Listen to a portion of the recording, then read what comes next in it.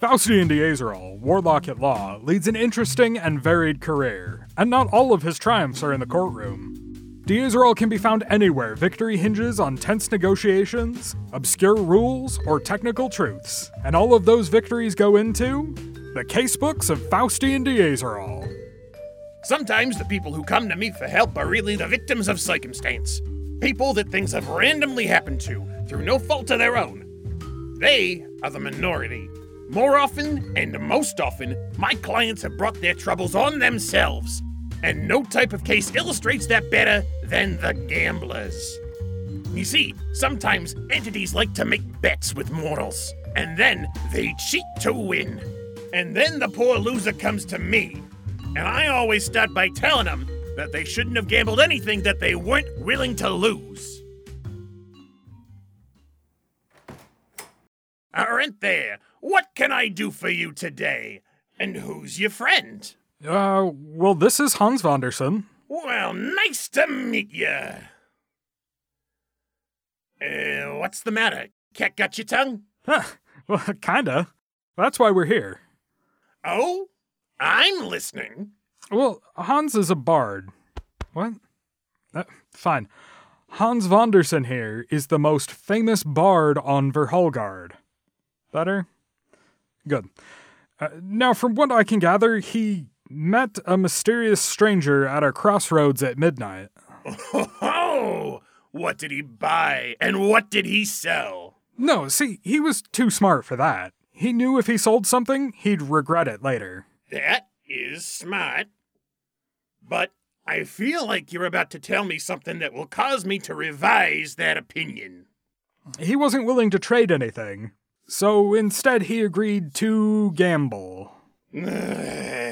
What were the stakes? The mysterious stranger bets the concept of rock and roll, and Hans here thought it would be a good idea to gamble his voice. That explains why he's been so quiet. You say he's a bard? Yes.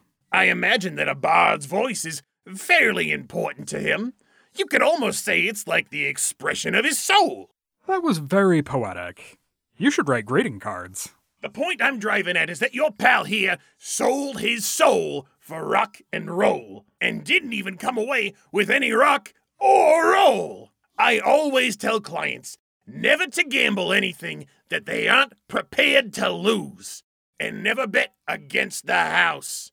Now, here's the musical question. Who did Mr. Vonderson gamble with? Was it a demon or a devil? I don't think he knows. What's the difference? One of them would give him his voice back if we could prove the game was rigged. The other would just laugh at us. I'll see what I can do. And which was it? A devil would have to play fair, or at least by the rules. But a demon would cheat. And the average layperson has no idea of the difference, since both are big red jerks with horns and tails. But there are lots of minor imps that do know the difference, and there's enough greed in what passes for their little souls to trade or trick the information out of them. No way, You don't know what you're asking me. Really? All I asked was who gambled with the bard Vonderson. What's the big deal with telling me? Look, I'm not going to get on the wrong side of a devil like that. It's not worth my hide for whatever trade you've got in mind. So it was a devil, huh? Well, thank you. Hey, wait! Hellfire, I shouldn't have told you that. Look, you didn't hear it from me. I didn't talk to you at all. I won't breathe a word about it, but there is a small matter of the other favor I need from you. Oh, hells. It's nothing much. I just need you to start a small fire when I point and snap my fingers, and in exchange, I'll owe you one. What? Such a little thing? For a favor from the Faustian D'Azoral? Done. Now I knew. I knew generally where, and generally who, and now I just had to win. And as they say, knowing is half the battle. But it might be slightly less than that where devils are concerned. Well, well, well. Faustian D'Azoral. What brings you to my midnight crossroads this evening? Hans Vandersen. Ah, yes. Arenthaergald's former greatest bard. How is he? Keeping quiet, I expect? You could say that. He's gotten really good at charades. I've been hired to get his voice back. Indeed? If anyone could. But of course, there are rules about this sort of thing. And the first is no takesies backsies. Double or nothing. Can you match his stake? One voice? Well, sure. It will be difficult to practice as a warlock at law if you cannot speak. Are you sure? For some bard? Even a client? You just let me worry about that. I never gamble anything that I'm not prepared to lose. And, of course, I want to play the same game. It is to be dueling ukuleles. The dueling ukuleles? Did Vandersen not tell you?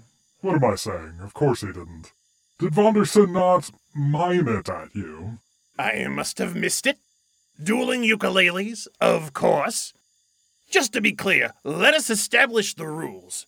One contestant will play, and the other must mimic on the ukulele. If the second player cannot mimic for any reason, they lose the challenge. At the end of the round, the second player plays, and the first person mimics, continuing in back-and-forth fashion until one player loses. And this time, no party, winning or losing, is allowed to seek revenge due to the outcome. Whoever loses has to live with it.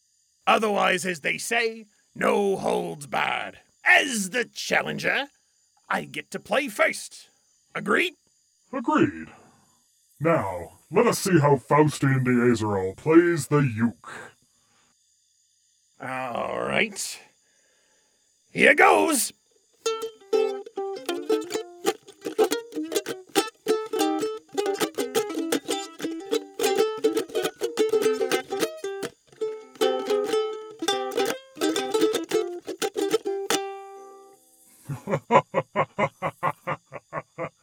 What an excellent challenge. It is incredibly difficult to play badly in a specific way. Well, that was my strategy. You want to give up? Call it quits and return Mr. Vandersen's voice? No. No, I think I can match you. Burn!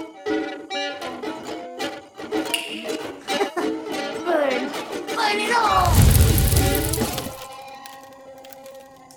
What? You set my ukulele on fire! Ye demons! What did you make me do? You didn't finish the riff! So I'll be taking Vandersen's voice back from you. But you cheated! Did I? I don't remember there being anything about not setting your opponent's instrument on fire in the rules. In fact, it says that if you cannot complete the riff for any reason, you lose the challenge. I'd say your instrument being on fire falls under any reason. D'Azoral! D'Azoral! You gotta help me. I want to catch him a favor. Just protect me from him. This is how you want to use your favor? Yeah, sure. Just protect me. Okay, deal. You miserable wretch. I'm going to eat your soul, and the little imp that helped you shall suffer for an age or more. Now that would be cheating. No party, winning or losing, is allowed to seek revenge for the results of this contest on any party involved. And you can't break the rules you agreed to. You'd pop like a soap bubble. What? Damn you, Faustian D'Azoral. Maybe, but not because of you. I always tell my clients never to gamble anything that they aren't willing to lose, because the odds are always stacked in the house's favor. Technically, that's not cheating. It's not fair, but it's not cheating either. So remember, if you have to gamble something you're not prepared to lose, make sure that you are the house. From the Casebooks of Faustian D'Azoral is brought to you today by Faustian D'Azoral, Warlock at Law, obviously. And now, here's your weekly weather on Kingdom of Stonetree Broadcasting with Finola Vance, Meteor Astrologer. That's right. This week, I shall be using dictyomancy to predict the weather. What is dictyomancy? How is it spelled? Can I use it in a sentence? I'm going to check in our largest spellbook, or as it is more commonly called, a dictionary. Dictyomancy is herein defined as the practice of divining the future by randomly opening a dictionary, which I luckily happen to have out. Let's see. Euphonious, pertaining to or characterized by euphony, pleasing to the ear. Tuesday will be warm and sunny, with a gentle breeze carrying the sounds of birdsong. Odontoblast, a tooth cell in the outer surface of a dental pulp that produces dentine. Wednesday. Well, my dentist is Dr. Fangwin, and he comes from the sea, so wind blowing from the sea will bring fog and rain.